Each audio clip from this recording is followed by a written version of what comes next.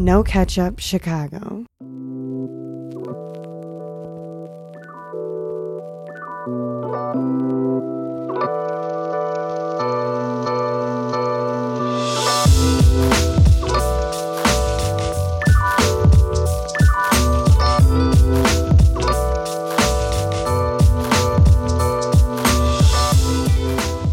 What's really good, my people? Welcome into No Catch-Up Sports Talk via Chicago. I am your host, Sean Little. Big Nick the Quick on the line. Yes, sir. Not even on the line. Not even on the line. We in the show.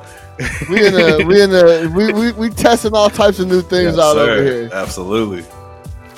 Episode 5 and 6 recap, The Last Dance. Had to hop on right after, like we've been doing the last couple of weeks. It was, first off, it gets better and better and better for me. Absolutely. I know that we were having discussions in the chat, and I kind of agree, and we'll get to this, that once you kind of, I guess we thought there'd be more 98 stuff than there actually is. But you're only getting so much. Right, but I mean, we haven't cleared the whole backstory yet, right? Yeah. So it's like we gotta wait till the backstory's locked, and then we'll get. There's some my time. guess is that the whole right, man. My guess is at the end they're gonna lock in all, episode 9 and 10. They'll lock in the whole thing, right? Yeah, it's all going to come together, and I'm sure you're going to get more of that 98 footage that everybody's been talking about from the vault. But at the same time, like I was saying in the group message, like, yeah, there's only so much you're going to get from peak MJ at that point in time. Or not even peak, like at that point in time, MJ, right? Like, yeah, you said he's already, yeah, he's insulated. You're not going to get much raw footage. Yeah, like the car ride with Ahmad Rashad. Come on, man, stop playing. Down 41. Come on. 41 to 94, stop playing. With the 2 tray license plate? With the candy red range. What? Nobody was doing that in 98. That shit was it was serious. Hard. Yeah. It's hard. Yeah. But I mean, lots to talk about, right? Right. The Dream Team. We're gonna go through that. We're gonna go through the infamous scrimmage. I got a take I want to get off my chest about this. You're on fire with that one. We're going to talk about that. We'll talk about the Kukoc dynamic. I didn't realize they played twice that year. Yeah. Leading up in the championship, in the finals. Yeah, I didn't realize that. So we'll talk about that. Then we'll get to, we'll go from Olympics and Dream Team, and then we'll get into the gambling, the 93 season, Barkley, all that, Paxson shot, and then we know what's coming after that, right? Yep. Like he retires. Yeah. So we're going to talk about going and all that. We'll talk about the gambling, which is going to be a whole episode. I feel like the retirement they like completely left that alone. They didn't even touch it. They kind of left the championship and then fast forwarded right away after that. Yeah. So you know they're saving a whole episode for that. That's a whole flashback. Well, and they kind of left it off with Rashad, like, this is me pulling into the arena. Right. But which brought me to another thing that I was thinking about as I've been watching this. Is there a safer gig in America than being a marquee sports announcer? Like, as we're watching this, it's the same cats. They're still around to this day. You got Costas, you got Marv Albert, who's got to be 100 years old. You got Ahmad Rashad. Like, these dudes are all still out here getting money. It's the same guys. Yeah, if you're good at it. If you're good, you're locked in. Like, yeah, dude, Costas. Costas is underappreciated if you really want to know some shit. Well, they had Chris. Yeah, Costas is a legend. But yeah, I feel what you're saying. Like, if you're good at your gig, especially that one, you're going to be around. Yeah, dude, this is 30 years ago. Yeah, the young Chris Fowler, like all that. Right. All right, let's jump right into it. The Dream Team. Special time, man. I know we were just talking about how you think 92 MJ is the most elite MJ. Yeah. It was a special time because, that was the official start of the new chapter with Mike being anointed by Magic and all those guys. He had already come off of that was his second straight championship. He was in that club now. He won 2 in a row. Magic and Larry had done so. And he was in that club, and now he's like, yo, I'm in the club, but now I'm getting ready to take over. I'm going for 3 straight. Right, yeah. Once you get that second one, it's like the first one, the people can always say it's a fluke. Once you get the second one, it's like that validation. When you go for 3 in a row, it's it's obviously elite. Well, it company. was unprecedented. No one had done it. Yeah, no one had done it. Yeah. So Barcelona, that footage is dope. Like him riding in the car on the way to the gold medal ceremony. We'll get to that. Yeah. About talking about the Reebok and having like a little espresso in the car on the way. I thought the espresso cup in Barcelona in the van is one of the biggest power moves I've ever seen in the whole documentary so far. That shit was hard. That shit was super hard. I'm a little tired. We've been doing a lot of card playing. I've been kicking it. A lot of hoops. I'm gonna need a little espresso on the way. I need a little espresso cup in the ceramic joint. Like I need that ASAP. ASAP Rocky. Like this is not a game out here. I'm working hard out here. I need that. Cortada. And I had seen, and I had seen that footage a bunch of him just from different documentaries and stuff, but him walking by his billboard, which I thought was dope. Yeah. The Nike billboard in Barcelona. He's walking down the street and he turns the corner and looks up and sees that same, the you walking by yourself. Larger than life. Yeah, how big he actually was. Yeah, it was crazy. Right. Exactly, right? So let's talk about the Dream Team roster. The Isaiah Thomas thing comes up right away. Of course. Does that mean we get another week of Isaiah Thomas doing interviews talking about? Dude, that might be the last we hear from Isaiah, bro.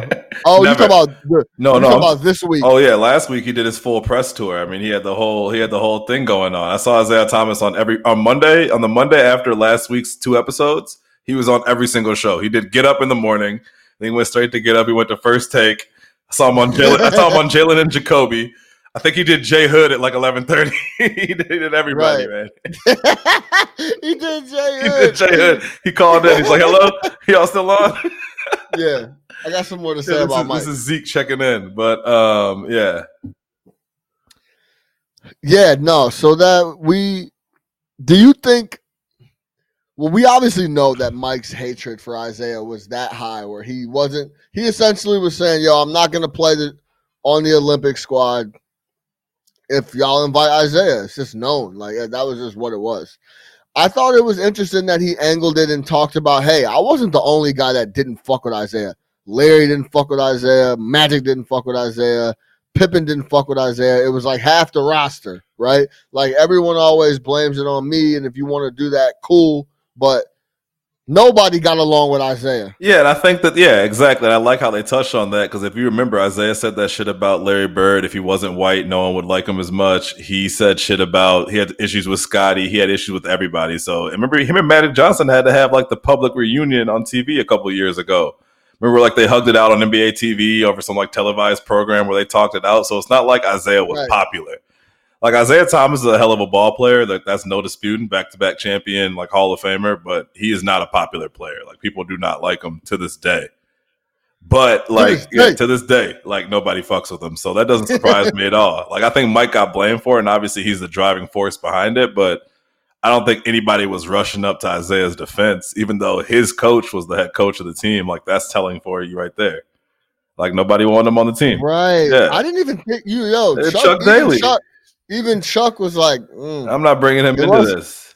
You didn't see Chuck saying like, yo, if my guy's not on, I might not be able to cope. Like, and they're so good. That might have been extreme, but yeah, that's a good point. And that team is so good. The only thing that's going to throw them off is some chemistry shit, right? So knowing that nobody fucks with Isaiah, you're not going to bring him overseas, have him throw off the whole vibe. They're over there being ambassadors and all that. Like, nah, it's not gonna happen. And Zeke was at the crib. He talked about the vibe. Like, man, if Isaiah was here, the vibe wouldn't even be. It wouldn't have been the same. We couldn't have kicked it like that because people had active beef with him. Multiple people. Like they don't fuck with him. Jordan said it again. I don't like him. You know what I mean? Like it's active to this day. He does not fuck with them. So yeah, I think that shit would have thrown off the entire vibe. Isaiah's 100% right though. Like he obviously had the credentials. Yeah, he was very qualified. So I was talking to my girl about it, and I was trying to think of like what would be the equivalent of what player today being left off. She's like, would that be like Steph Curry? I'm like, nah, not quite. Like Steph is like a 2-time MVP. Like Steph is probably, but I don't know. Like who would it be? Like who would you compare that to being left off that team? I felt like Steph might be a step above Isaiah, but maybe not. Man, it would like Russ, but Russ got no hardware. It would almost be like, well, yeah. I mean, I guess if he's got MVP, but yeah, maybe like a Russ Westbrook, like that caliber of player. Yeah, that caliber of player. Maybe even like somebody's got to be perfect. Kyrie. Nah, I feel like Kyrie could get left off. Yeah, well, maybe like a James Harden. Perfect, yeah. You know what I'm saying? It would have to be personal. Yo, obviously this guy's been like, he's an MVP, talking about James. Like, it's like, yeah, he deserves to be on the squad, but LeBron doesn't rock with you like that. So it's just not happening. Yeah, you're not coming. Yeah, like you could be as big as you want to, but you're not big as LeBron. Well, it was like LeBron doesn't mess with you, KD doesn't mess with you. Right. Chris Paul's not too fond of you either. You know what I'm saying? Like, yeah. And that's an extension of LeBron. So, exactly. Yeah, you could stay at the crib. So yeah, I mean, that's tough, man, because that team is forever going to go down and as just there's so much lure to them, and that Isaiah's not a part of that is kind of criminal. But I guess you dig your own grave. It is what it is. Well, he still talks about it all the time. Yeah, I mean, I think he's justified to feel the way he does. But hey, yeah, made your bed, you got to lie in it. People don't fuck with you. Move on. That's what it. Yeah, that's what it is. It is what it is. Tuck yourself in nice and tight, my boy. Nice and tight.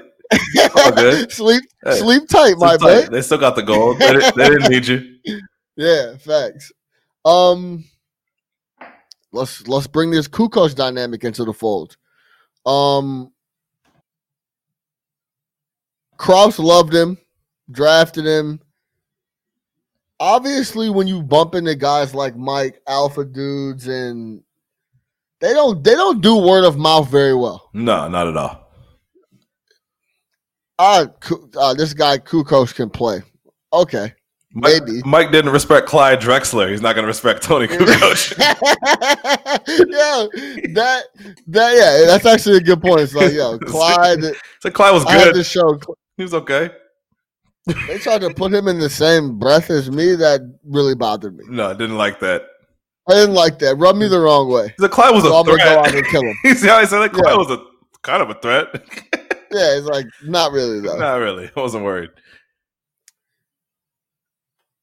Yeah, we'll get in. I guess we'll get into Clyde, and then we talk about the Shrug game and all that stuff. But Kukoc dynamic was interesting because obviously, and the Krause loved him, wanted him to be a part of the fold. And the more Krause liked stuff, the more Jordan didn't like stuff.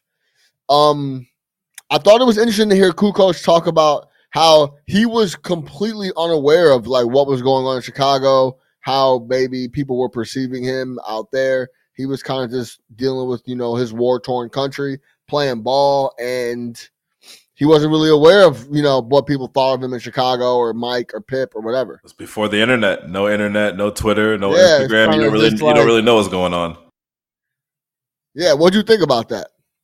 I thought the whole thing. I mean, I've heard that story before. If you've seen the Dream Team documentary, they talked about it. But I like how they kind of tied that into the whole story and just really showing how much hatred they had for Krause. Like, obviously, it wasn't personal. Nothing against Kukoc. They didn't know Kukoc from another guy, but they knew that Krause loved him. Krause wanted to replace. Wanted to replace Pippen with him. He was more interested in negotiating with Kukoc than he was with Pippen. Jordan said, "Oh, this dude likes, this guy more than he likes his own kids, the ones who were giving him everything." So obviously, when they got a chance to face him and he's not their teammate, like, come on, you knew it was on. That's what those guys dream for. And Magic needs to chill with that whole like, oh, I thought that was unfair. They were out of line. I think it was Magic that said that. Like, no, they weren't at all. Like, that's what you do. But again, they showed how Kukoc responded in the next game. So obviously, shout out to him. He had a great career. But I don't blame them. I don't think they did anything wrong. I thought it was great. I thought it was great that they wanted to guard him. I thought it was great they wouldn't let him do anything. I thought it was great that they were fired up for it. And I thought it was great that the other teammates kind of had their back with it too. Like, I thought that was cool. That part I hadn't heard before. like the other guys were fired up to play against them too because they knew how important it was to Pippen Jordan. That too, and then Barkley coming out after like, yo, y'all are talking about how much you're going to pay Kukoc. If you spend any more money, it needs to be with Scottie Pippen. 100%. Like straight like that. Straight like that. Yeah, no questions asked. So that was dope. That was real dope. I thought that was but I mean, again, shout out Kukoc. He handled it. A lot of players would have folded on that. Like they said, like Kukoc had obviously seen some shit. He had been through some shit. Well, he did fold up in the first game. Yeah, but I mean, he came back. He bounced back. I'm saying a lot of people would have been like, like I'm not coming back to the NBA. And he even said he was making more money over there. So he could have pulled the Mirotic. He could have pulled the Mirotic. Because and what did Kukoc say? He said, and I'm not talking about a little money. He's talking about millions of dollars. I'm talking about he said $2 or $3 million. I'm talking about. A quick side note: when I used to work out in Deerfield, I would see Tony Kukoc every single day. Yeah, you told me. Literally every single day, like not even an exaggeration. Every single day at the Starbucks next to me. Shout out Tony Kukoc. Played golf. Go sit at Starbucks. Didn't do shit. Apparently, he just owned strip clubs in Croatia, and that was how he got his money now. Allegedly. That's how he washed it up. I'm not breaking nothing. Allegedly. But no, he responded to that shit. I mean, that was tough. How were they saying his name? Kukoc. Tony Kukoc. Yeah, Kukoc. Yeah, like all types of shit they said. Disrespecting him. Super disrespect. Let's talk about this scrimmage, man. Yeah. You think my take is hot? I don't think it's that hot. You feel me? Like, I don't think the take is that hot. First off, where can we get a release of the full scrimmage? They obviously have it recorded. Yeah. Where's that tape at? I think too many people are going to get embarrassed. Nah, too many. Can we get that tape? Too many hurt feelings. But anyway, from what I've seen, listen, and I trust Magic and Mike talks about how much he appreciated the practices, and like they straight up asked him, like, what did you appreciate the most about 92 Barcelona? And he said the camaraderie and the practices, they were top level, top notch, whatever. The whole narrative of like this is the toughest scrimmage of all time. Like, what does that actually mean? Like, it was a tough practice? No, I don't people are so I guess before we get into it, my take on the whole thing is that this scrimmage wasn't like the toughest game of all time, like they're trying to pump it up as. Like, it was a competitive practice, but people are trying to say like this is when Magic anointed Jordan and gave him the throne was at this scrimmage. It's like, I think it's overblown. Yeah, I think that whole part of it is overblown as far as like the passing the torch. I think they're really just saying like overall probably the whole Barcelona experience as far as Michael being that alpha throughout the entire trip was part of the passing the torch. They said that alpha. Yeah. So, I mean, I'm sure throughout, again, the entire trip. Yeah, going from Monte Carlo, all the places. Didn't they start in Oregon first and then they went up to Monte Carlo and they did some other shit? I watched the documentary recently, but as far as the game, I mean, bro, pickup ball is different. Like, pickup ball is different. Like, there's certain dudes who in pickup ball it's pretty much man to man. It's the whole mano. Can you hoop? Can you not? We don't care about the other stuff. Can you hoop or can you not? So when you got 10 of the best players in the league playing a game of pickup ball, like, it's different. So yeah, I think you're not calling set players. You don't have coaches getting in the way. You don't have referees reffing the game like that. Obviously they had refs, but you don't have people calling the game like that. It's a whole different thing. So when you got that going at it, and it's for pride, and these dudes are never going to play that competitive a game against each other like that ever again. I don't think it's like nowadays where everybody's in California and playing in the summer, and you might, if you're at that right LA Fitness, you might see that right game. Like, I think this was a once-in-a-lifetime opportunity for that. Plus, with all the storylines going on, you had the passing of the torch with Magic and Bird, like we just talked about, but you had Jordan coming up. You had a lot of young players. You had Barkley versus Malone. So I think if you really the version that, like we talked about it before, the one that I sent you last week when Magic tells the story on the Dream Team documentary, I thought makes it a lot better because he talks about how it was Clyde versus Mike, it was Barkley versus Malone, and obviously it was Magic versus Mike too. And, he adds his little flair to the whole story. But when he told it in that way, like, I mean, I don't think that game is overhyped at all. Like, I I think the passing the torch narrative about that game in particular, it's not like the whole after the locker room, they're like, yeah, that guy, he's next. Like, no, I don't think that happened. I don't think that happened. But that game, come on, that game was wild, bro. Come on. If you put the 10 best NBA players right now, threw them in the gym and just said play, like that shit would be crazy. I'm sure it was like the second quarter, third quarter of the All-Star game. Oh, like, wow. It was competitive. The All-Star game is motherfucking bullshit. There's no cameras. If you hear people talk about this game, it's like the most hard-nosed basketball game ever played on history of Earth. And I just don't think it was that tough. And if you go look at the footage, a lot of these shots Mike was getting up, and a lot of these shots everybody was getting up. It wasn't no crazy closeout D or none of that shit. It was a lot of open ass. Look, go watch the tape. You're saying selective footage. No, we don't have the tape. Give me the tape. Produce the tape. We'll watch it. I'll tell you how I feel about it after that. But we're just seeing a couple clips here and there. But yeah, I guess that's true. All we have is the word of mouth about it. And we've heard several players be like, "Yeah, this game was crazy."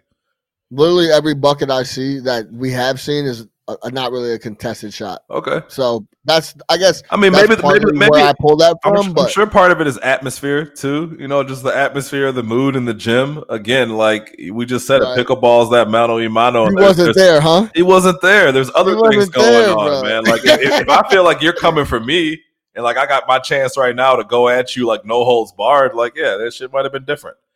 We don't need the flash. You wasn't with them shooting in the gym. You wasn't there. In the gym, son. You wasn't there. You weren't there, man. Like I believe it. I believe it. Hey, yeah. But again, I do agree with the passing the torch shit. That whole like after the game locker room ice on the knees. Like it's a new sheriff in town. Like that shit is probably overblown. Yeah, and I mean, I'll close it like this. I just think it's a little overhyped. I'm sure it was a great ball, but I think that story is just a little overhyped. And like when we were talking in the group message, they brought up like, oh, I heard Chris Mullin talking about it last week. He confirms it. What else is Chris Mullin gonna say? You know what I'm saying? Like, of course, anytime you bring up the 92 Barcelona Dream Team to Chris Mullin on your podcast, he's gonna tell you it was the craziest scrimmage he's ever been a part of. No disrespect to Chris Mullin, but yeah, that was one of the best moments of his life. Yeah, like 100%. So that's funny you mentioned that because I was thinking that. Well, the other question I have for you is like, what player on that Dream Team squad do you think was the most overmatched in that scrimmage? Is it Chris Mullin? It's obviously no, not Leitner. Assuming Leitner didn't play. Oh, I got the roster in front of me if you need it, but yeah. No, I know the roster. It's got to be Mullin, right? Is it Mullin? Yeah, it's got to be Mullin. You think? Maybe I was just gonna say maybe Stockton. Probably a beast in a pickup game. Yeah, but I mean, people. Yeah, I could like if you put Stockton and Mike together, it's a bucket. It's a bucket. So yeah, I mean, I get that. Yeah, I mean, it has to be Leitner, Mullin. I mean, Mullin's probably the worst player on that team. Yeah, Bird's probably not even playing because his back is completely shot. Well, that's what Magic said. Bird didn't play. Right, Bird's back is in shambles. The whole Olympics. Prime Barkley, prime Ewing, who's not even American. Oh wow! You got something to say about that? He's Jamaican, but it's all good. You said he shouldn't even be on the squad. I mean, it's all good. Nick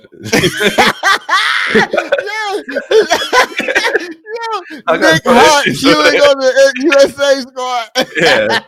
You know, I mean, he's not American. It's all good, though. I mean, wow. He's not even like came to America when he was like 3. I think he came to America when he was like 19. He came straight to Georgetown, but it's all good. He shouldn't even be on the squad. He said that's the finesse. He would have averaged like 70 for Jamaica. That's funny. Yeah, it probably is Mullin. No business. Yeah, I mean, and Mullin, and to just to know how crazy that squad was. Mullin's Hall of Famer. Mullin was nasty. Dog, Mullin was you want to know something crazy? Chris Mullin was the 3rd leading scorer on that squad. Well, yeah, come on, dog. No, he was getting all the minutes. Yeah, he was 3rd leading scorer on that squad. Who do you think led that team in scoring?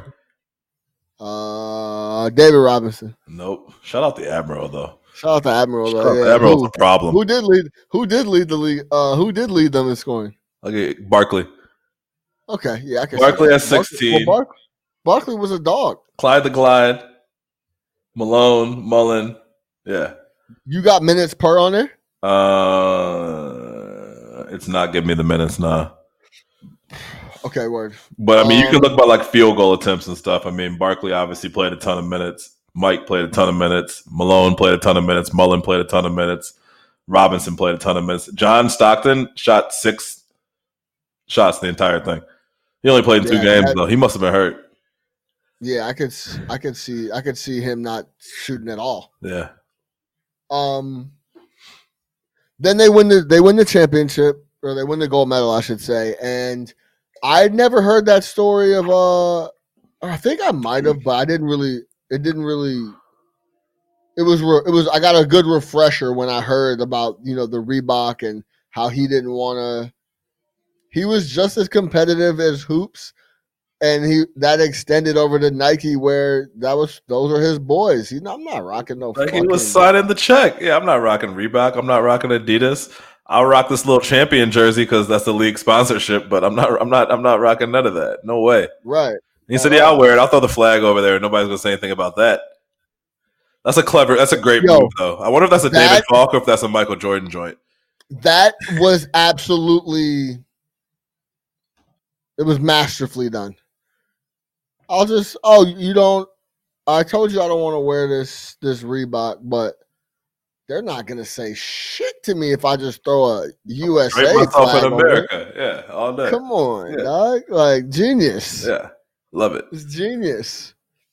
Let's move over to the thick part of the episode. The real thick part? Oh, I thought you were going to the other thick part. What? We can hit it later if you want, but yeah, I was going to ask you about where you were on the whole. They touched on the race shit for a minute.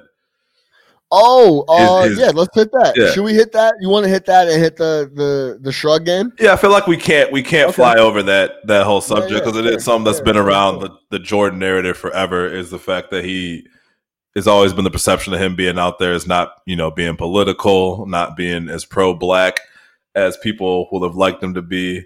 To me, the Republicans buy sneaks. Yeah, but I've always been clear on this, man. Like I think people need to chill with this whole like, if you're a famous black person, it is your responsibility to speak for every other black person in America. And that shit might be a hot take. It might be controversial, but like I think too often, like, my man's was just trying to hoop. That's it. Especially back then, like he was just trying to hoop. And I get like if you want to compare him to LeBron does this thing. Like shout out LeBron. He's big on that shit. Like he does a lot for everybody and he's a great leader. But if he didn't, I wouldn't look at him any less. You know what I mean? I think that Mike getting heat for not helping a senator in North Carolina get elected is a reach. It's a reach to me. And maybe he didn't have to make the Republicans wear sneakers comment, and if it was just said as a joke, like the reporter that leaked it's a clown. I'm going to tell you, and he even touched on it. 100%, he said that it wasn't like he was asked in a press conference about. He was like, "Well, Republicans buy Nikes too." He was kicking it with the guys, like, "Man, fuck that shit. I'm not commenting on no politics." Everybody, those Republicans buy sneakers too. Like I'm not really worried. Yeah, I'm not. That's it. I agree 100%. Right. But yeah, it's tough though, man. Like when you're an African American in some of these spots that you have a massive stage and you have these opportunities to plug, and that seemed like I don't know the details on that, right? But that seemed like an easy one. That wasn't like in 2020 terms, it seems easy, but we're talking about 30 years ago. Yeah, there's a lot of controversial stuff that happens where people are split on it, and you could go either way. That seemed like a clear-cut one if he was going to comment, but I get what you're saying. But if you don't know about it, yeah. Well, right, and that's kind of what he said, right? He's like, "Look, man, I'm not speaking for this dude. I don't know. I'll send him some cash. You know what I'm saying? Right. Like I'll contribute to the campaign. I thought that was clever too. Mike be like, I contributed. Mike will never be like I did nothing. Hey, I give him some bread. And I would love to see how much bread it was, but yeah, it's probably a couple hundred. But either way, I just felt like, you know what I'm saying. Like that's a stretch. I've never been big on the whole like it's your responsibility, it's your duty. Like you need to carry the burden of you know what I'm saying, the entire race on your back. Like if that's something that you choose, like again, like if you're being like Barack Obama and you're the president of the United States, again, that's a whole completely different situation. So like if you're going into that realm, that's fine. But if you're an athlete, like I don't look up to athletes to be like my role models as far as how they act. You know what I mean? Like I think Michael Jordan's one of the greatest people of all time. Like as far as like he's an idol of mine as far as my childhood, and like I look up to him like that. But like if I found out that he was a terrible dude, I think we already know that he's not necessarily the greatest guy on the planet. It doesn't bother me, man. Like, you know what I'm saying? Like, yeah, there's certain things you can do where I'm out, obviously. But I don't need you to speak for black people. I don't need anybody to speak for me. I don't need anybody to speak for black people. I don't need anybody to feel obligated to speak for black people. Yeah, and I think, I mean, it's always a plus when they're willing to do it, right? Sure. And they want to do it. So that's great. But like, I mean, where I stand on it is, it's you do whatever you want. Do what you want, man. Do what you want to do. Like if you want to speak on it and you want to be an activist, cool. If you want to just hoop and do your thing, cool. I don't know if people should be looking to athletes to be the voice of a race or like have political type actions when that's just not their area of expertise. And I think it's one of those things where like Jordan didn't do anything that he didn't have an edge in or didn't feel like he had the ups on. Exactly. And that would go for commenting on politics that he doesn't know shit about. He's not worried about it. It's not on his radar. It's no different than anything else he's doing. It's when you put it up against that quote, it makes him seem like he doesn't care, and it makes it seem like he's a sellout and all that. But obviously, like he just said, that quote was a bunch of bullshit. It was taken out of context, and it was somebody who probably, you know, took something off the record and reported on it. But again, yeah, he didn't go in a press conference and be like, "Nah, I don't give a fuck about this dude running Republicans buy his shoes too. Vote for whoever you want to, yada yada yada." Right. He just chose not to comment. I'm just not touching on it. I'm just not touching it. And that's something that's dogged him forever. I think Kareem Abdul-Jabbar came out and said something about it in his documentary. So again, yeah, it's always been something that's kind of about Jordan specifically. Yeah, he said that. He said it. The quote was, I think he said, Michael chose profit over activism. Yeah, I've actually heard that. Yeah. But that's his choice. And it's his choice. You can make that choice. Yeah, facts, 100%, right? And who knows if he was consciously doing that? And did he maybe have some Nike birdies in his ear, like stay as far away from activism or political stuff? Maybe, but who knows, right? Yeah. Like he just didn't want to get involved. This is not what he did, and that's it's not my thing, man. Maybe he just wasn't interested in it. Yeah, it's just not my thing. I'm a hooper, man. I'm here to ball. I'm here to hoop. That's it. Give me rock. But then so then we go into 92. We got the Shrug game. You know what it might be? Part of me might not appreciate how Magic tries to make a lot of these Jordan stories. Like he tries to place himself as like a big part of all these Jordan. He's a storyteller.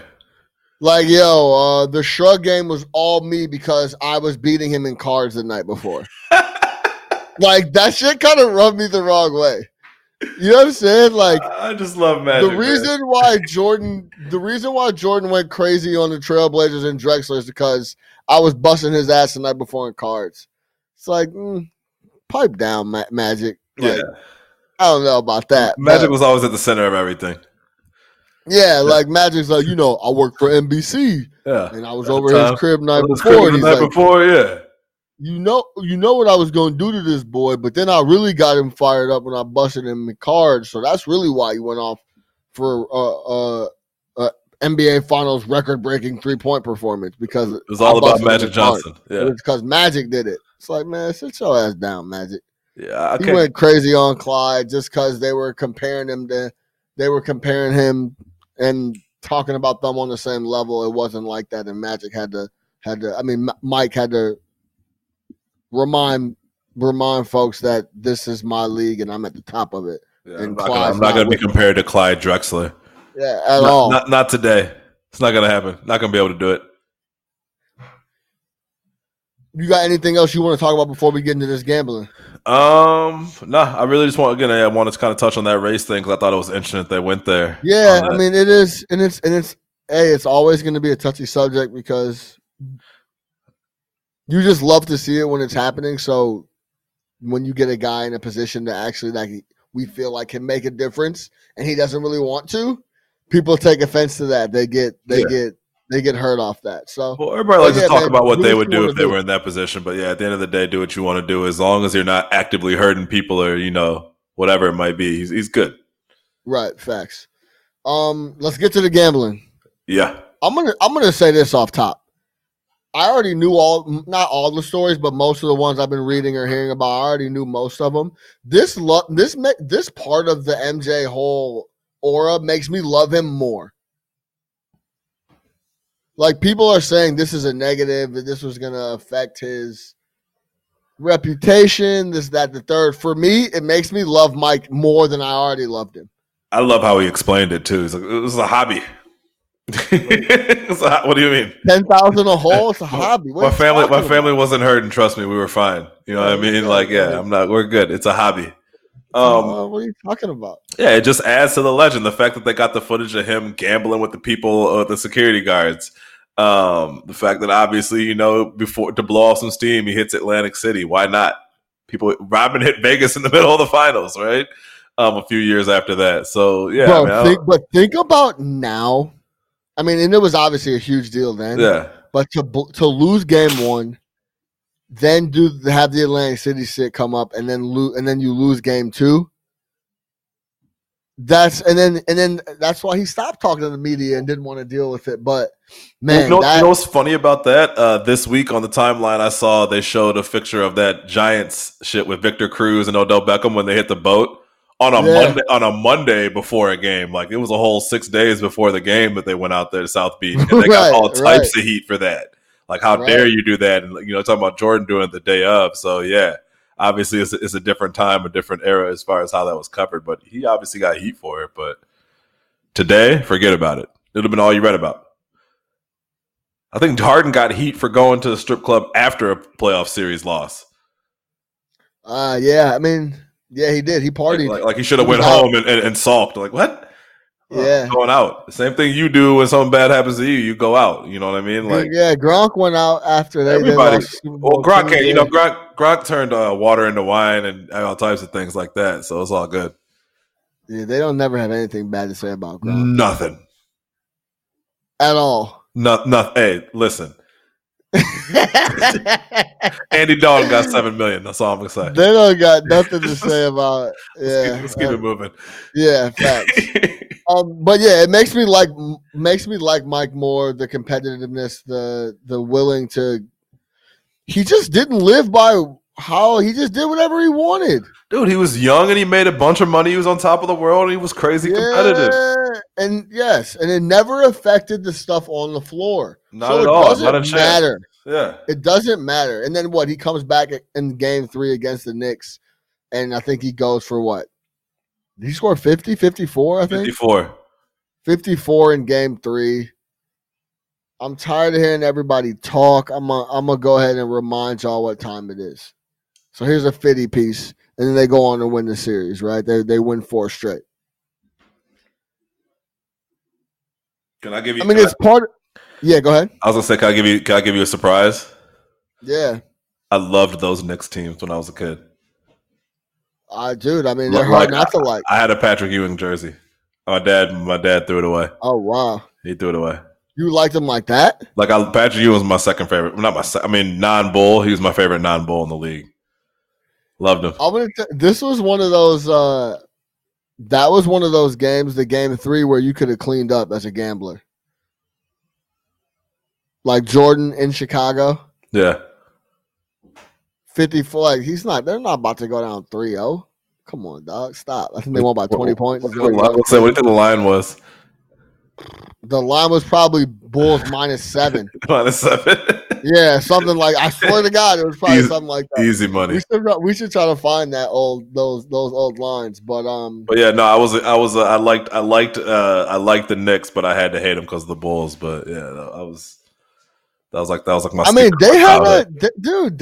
They were a very Chicago I love that squad. Style squad. Mace, Oakley, Ewing, Starks, Doc, Xavier McDaniel, Doc, Pat Riley on the bench, and shout out Pat Riley in the interviews. You see Pat Riley in the all white in the interview, the little cream fit. Just stop it. A little crushy, you Pat. South Beach just chilling. Fit, what? South Beach just chilling. Yes, yeah. big chilling. Yeah. So the media, that's the media's job. They're gonna take a story like that. You went to Atlantic City and you was out gambling and you all took an L. They're gonna run with that all day. But they get by the Knicks. Then they get to the MVP Barkley. I know we were talking about pulling up the 93 season, the stats. His MVP year? Now. Yeah. Well, he's got a Go ahead. I was gonna say while you're doing that, I love that they kind of highlighted the whole Barkley thing because I feel like he's one of those dudes that if you're kind of that really younger generation, you have no idea like how good of a basketball player Charles Barkley was. You kind of see him as like not as a punchline, but you see him more of as like a comedian. You know, he hosts Inside the NBA. He gets into beef with current players. People forget Charles Barkley was a league MVP. Charles Barkley led a team to the NBA Finals. Like Charles Barkley is one of the best players to ever play the game. So I thought it was dope that, you know, again, a lot of this younger generation that has no idea about Barkley. Like even when I was watching with my girl, she was like, oh, I didn't realize like Barkley was like that. I'm like, no, Barkley was a bad man. Like that's why this whole like Draymond thing or like Draymond going at Barkley and being like, you're not shit and all that. Like, listen, bro, Draymond needs to cool it. 100% needs to cool it. Like it's absurd that he even feels like he could even talk about Charles Barkley on a basketball court. Draymond could never win an MVP ever. But besides that, yeah, I think it's dope that you know, get to see those whole Barkley highlights. This man was a monster. Dude, he was a real dog, bro. A problem. The round mound or rebound. All right, before I pull up these stats, I was looking at, can you name the entire first team of the 92-93? Or that was the 93-94 season. No, that was 92-93 season. Olajuwon, Barkley, Jordan. Mike, obviously. Yeah, Olajuwon, Barkley, Jordan, Isaiah. Am I 4 for 4? No. Isaiah. This is 92, 93. I'll tell you. I got you. Gary Payton? No. Michael Jordan, Hakeem Olajuwon, Karl Malone, Charles Barkley, Mark Price. Mark Price was first team All-NBA? First team All-NBA, 92, 93. Shout out Mark Price. I wasn't too bad. I was like 3 for 5. Yeah. Second team, Larry Johnson, Dominique, Patrick, Ewing, Joe Dumars, John Stockton. Shout out Neek and Grandmama. Dude, rest in peace, Drazen Petrovic, third team All-NBA. Great 30 for 30. Once Brothers. Oh, man. Really good 30 for 30. Really good 30 for 30. All right, let me see. 92 and 92-93. This is Charles Barkley's line. My internet's slowing up on me. He 26.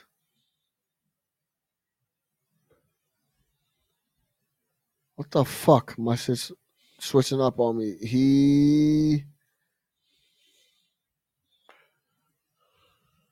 What year are you looking Mike at? was 92-93. Charles Barkley, he won MVP. He was a 26, 12. Yeah, go ahead. My internet's messing up. He was a 26, 12, and 5 on 52% shooting. On almost 2 steals at 1.6. 26, 12, and 5. Yeah. We're not known for his defense, but yeah, definitely. 26, 12, and 5 is crazy. And they had the best record in the league that year. Facts. The Suns did. That Suns team was great. Talk about a team full of players who went on to like do crazy shit. If you kind of run down that Suns roster, so you got Barkley, who's obviously Charles Barkley inside the NBA, legendary TV guy, right? You got Danny Ainge, who's the president of the Celtics. You got Kevin Johnson, who was the mayor of Sacramento. You got Dan Marley, who you know owns every single piece of real estate in Phoenix. Yeah, facts. Yeah, so I mean, kind of shout out that team, man. Those '90s guys, definitely parlayed those into long careers. No doubt. All right, this is Mike's line in 92, 93.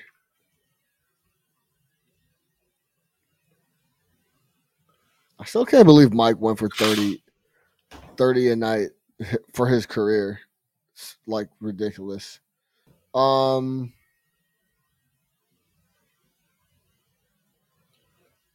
my internet is fucking up. I got it. I'm gonna have to figure some of this shit out. Pull it up for me. 92, 93, Mike.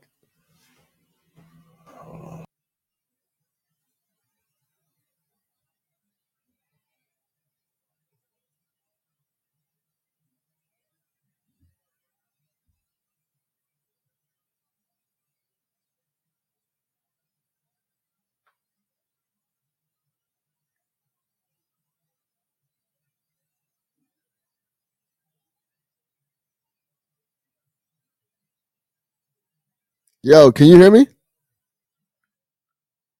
Can't hear you. My bad. 33-7, 5.5. 33-7, 5.5. Yeah. He's like, yo, I should. That's my MVP. I'm not trying to hear That's that. an easy MVP. 33-7, 5.5. What more do you need? I was doing everything.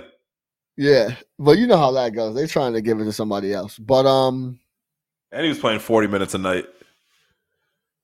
I thought it was interesting that Barkley in the post game or in the post Last Dance linked up with Scott Van Pelt and said that it was all on him that he didn't get the boys ready for game one. Like that's where they should. They had no business coming out how they did in game one, and I thought it was interesting that he said that because I took it as the guys that were on his team weren't ready for the mic that was coming.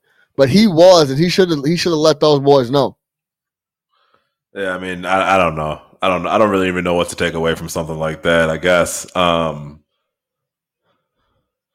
You can't lose game one of the finals at home against Mike if you plan on winning the series. But like he said in the documentary, he lost against Mike. You know what I mean? Yeah. So regardless of what you could have done to get those guys ready, you were still playing Mike. You were still playing a motivated Michael Jordan. I think Mike was trying to get number 3 and get the fuck out of there. So, I mean, I don't think no matter what he would have done, it would have mattered. So at that point in time, like, yeah, I mean, that all sounds good. Hindsight is 2020. Oh, I could have motivated my guys better. Maybe if we prepared this, maybe if I had done that, all that, yada, yada, yada. At the end of the day, you were going up against Mike. And, you know, I don't think anything you could have done would have really mattered. They had a great team, great effort, you know, but it just didn't happen, man. There's a lot of players. Like, that graveyard is large. Take a number. You know what I'm saying? Like, yeah. So it's kind of like, yeah. I mean, I haven't watched that segment yet. Shout out Van Pelt. His post game shit has been great. Yeah, wrap up joints. Yeah, his wrap up joints have been great, but I don't think anything he could have done was going to change the outcome of that series. Yeah, they were getting that. The whole I love the whole one suit. I'm packing one suit. Yeah, one suit. I'm done. I'm not wearing another one. I'm going home. I don't want to be in Phoenix. It's fucking June. It's hot as shit. I'm trying to go back to Chicago. I'm good. Pack one suit, bro. One suit. I don't know about y'all.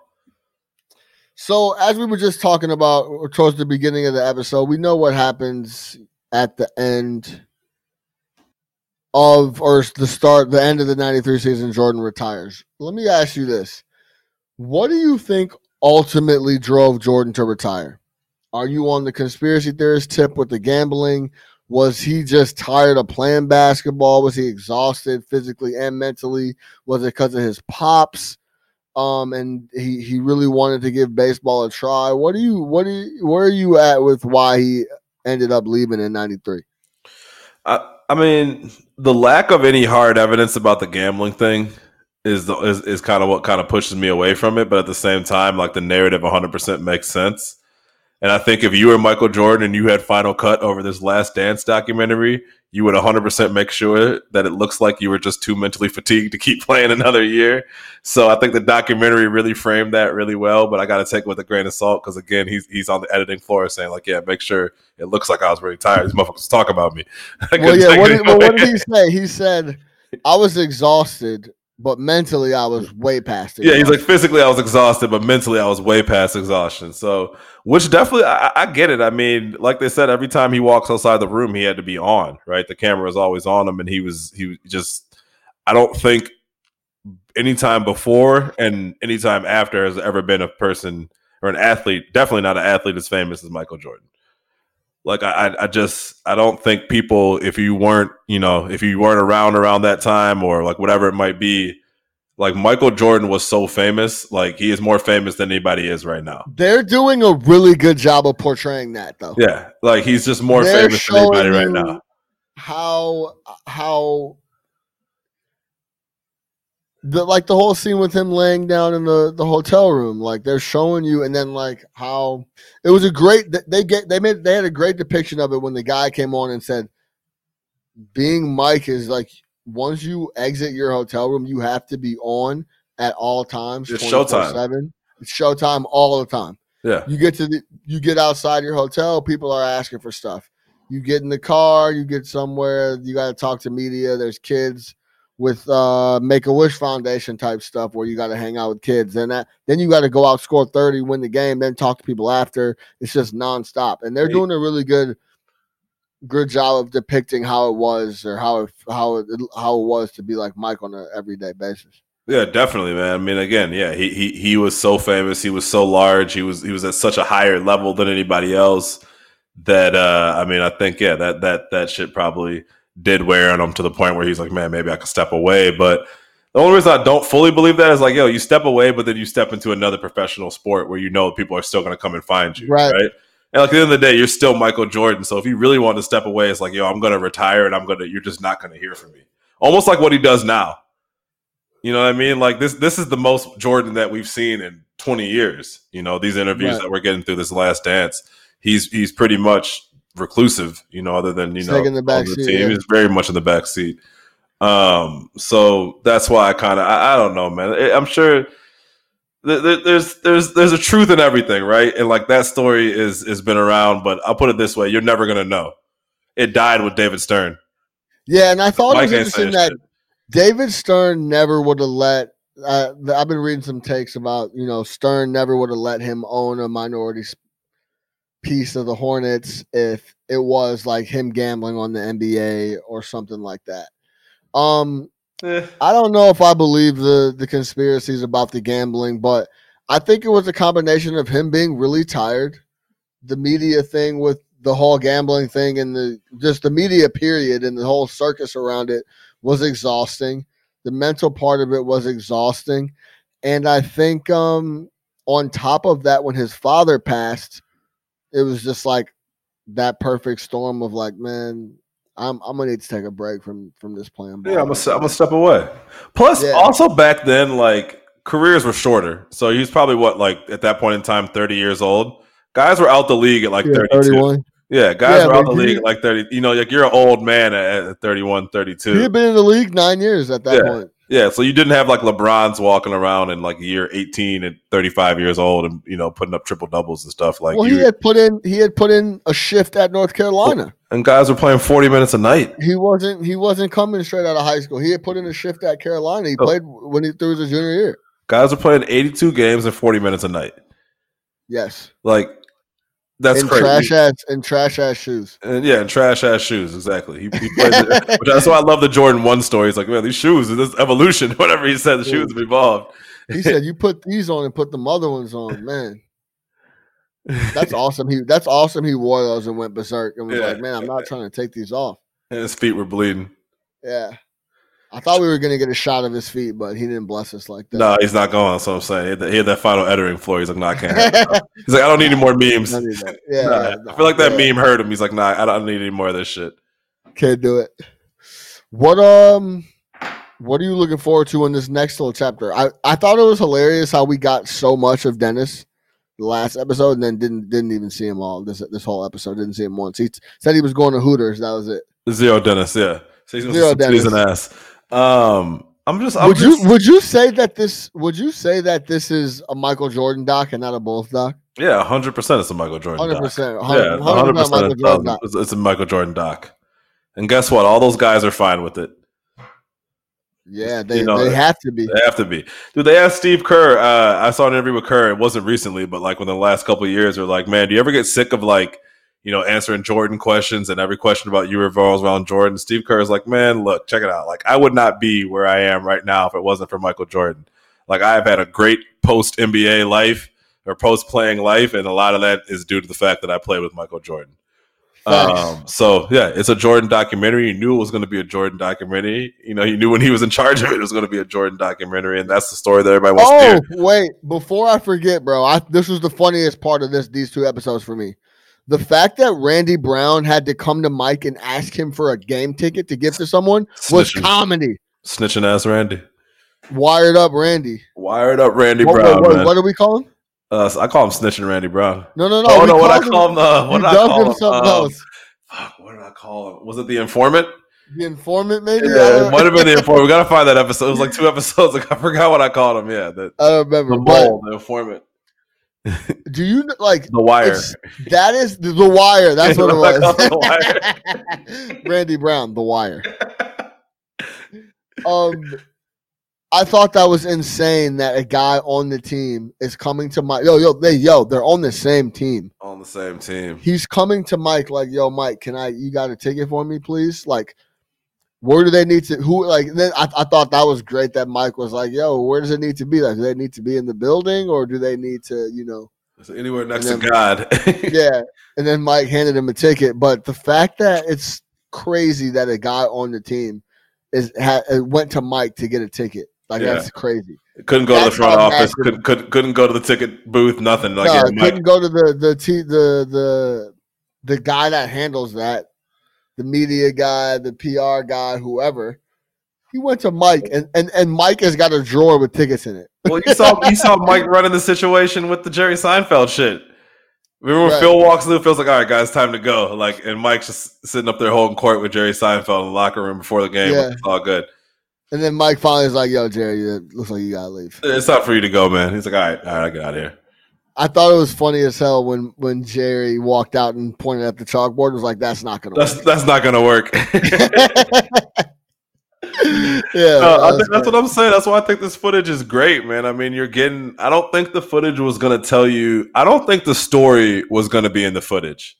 I think the footage was literally just going to be footage. There's going to be some candid shit. It was going to be some funny conversations, like when they're drinking beer. Like, I thought that was super cool. Like, yeah, that was dope. That was a dope ass scene, man. Like, Miller Lite doesn't pay however much money it is to get the rights to that. Oh my God. Even a still shot of them drinking Miller Lights and put it on billboards everywhere. They're missing out. They're out of their mind. Yeah, like that's. Yeah. I think that's what you're going to get in the footage. Like, you're going to see a Michael Jordan with his guard down, Michael Jordan laying in a hotel room by himself. Stuff like that, like them kicking. I don't think the footage was ever going to be the story. The story, and I think that's why they're showing the old shit, because that's how you're kind of crafting the story, is what led up to those points. So you probably get more footage in these next 4 episodes, but I don't think that footage is going to tell the story. I think the story is, kind of how they're putting everything together right now. Yeah. Yo, and you know what? Another thing you could tell about Mike. Mike loved Ron Harper. Loved him. That was his guy. Loved Harp. That was his guy. That was his guy, 100%. Shout out Ron Harper, man. I love Ron Harper too, man. What's Ron up to? I have no idea. Shout out Ron Harper. Shout out Ron Harper. Ron Harper was like a 23-point per game scorer before he came to the Bulls. Dude, yeah, he was a huge bucket. He got big time bucket. He was like 20, 25 points per game. Yeah, and then he came out and he was lockdown D. Lockdown D. Got a couple rings out of it. It's all good. Dude, he was so perfect for that. He was a legend. Do you think any of those dudes pay for a meal in Chicago at any point over the last 30 years? Not if they're going to a real one's restaurant. They shouldn't be. Not a chance, right? I don't know. Pip don't, man. No tipping Pippin. He might. They might. No tipping Pippin. What a terrible rep. That is a really bad rep, but he wasn't getting paid no money. Getting paid no money. They ain't paying me. I ain't paying y'all. You know how this shit works. No Tippin Pittman. Also, paid, y'all don't get paid. Another cool thing was from the episodes that apparently Horace Grant is a snitch, and he gave out all the info for the Jordan rules. I didn't know that. He denied it though. He didn't. Of course. BJ stuck up for him too, so they couldn't have all been Horse. Yeah, but even Paxson was like, well, Horse was upset. Yeah. Hey, look, man, I thought that was interesting. Just ride the wave. It's all good.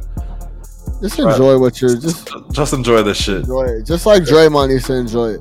Yeah, Draymond needs to really enjoy it. Like you're not. Yeah, if he was on any other team, he'd be making $2.3 million a year and he'd be throwing around in trade deals all the time. Chill. We're gonna leave it there. Episode 6 and what? No, 7 and 8. 7 and 8. Yeah, 7 and 8 coming next week. Man, only 4 episodes left. A lot still to cover. I'm looking forward to it. I like I enjoyed this episode just because I had the dream team, and that's always a big thing. Definitely. For Big Nick the Quick, I am your host, Sean Little. Make sure you subscribe on iTunes, YouTube. Lock us in on Twitter @NoCatchUpShy, Instagram @NoCatchUpShy. For Big Nick the Quick, I am your host, Sean Little. No Catch Up Sports Talk via Chicago, The Last Dance recaps. Let's go.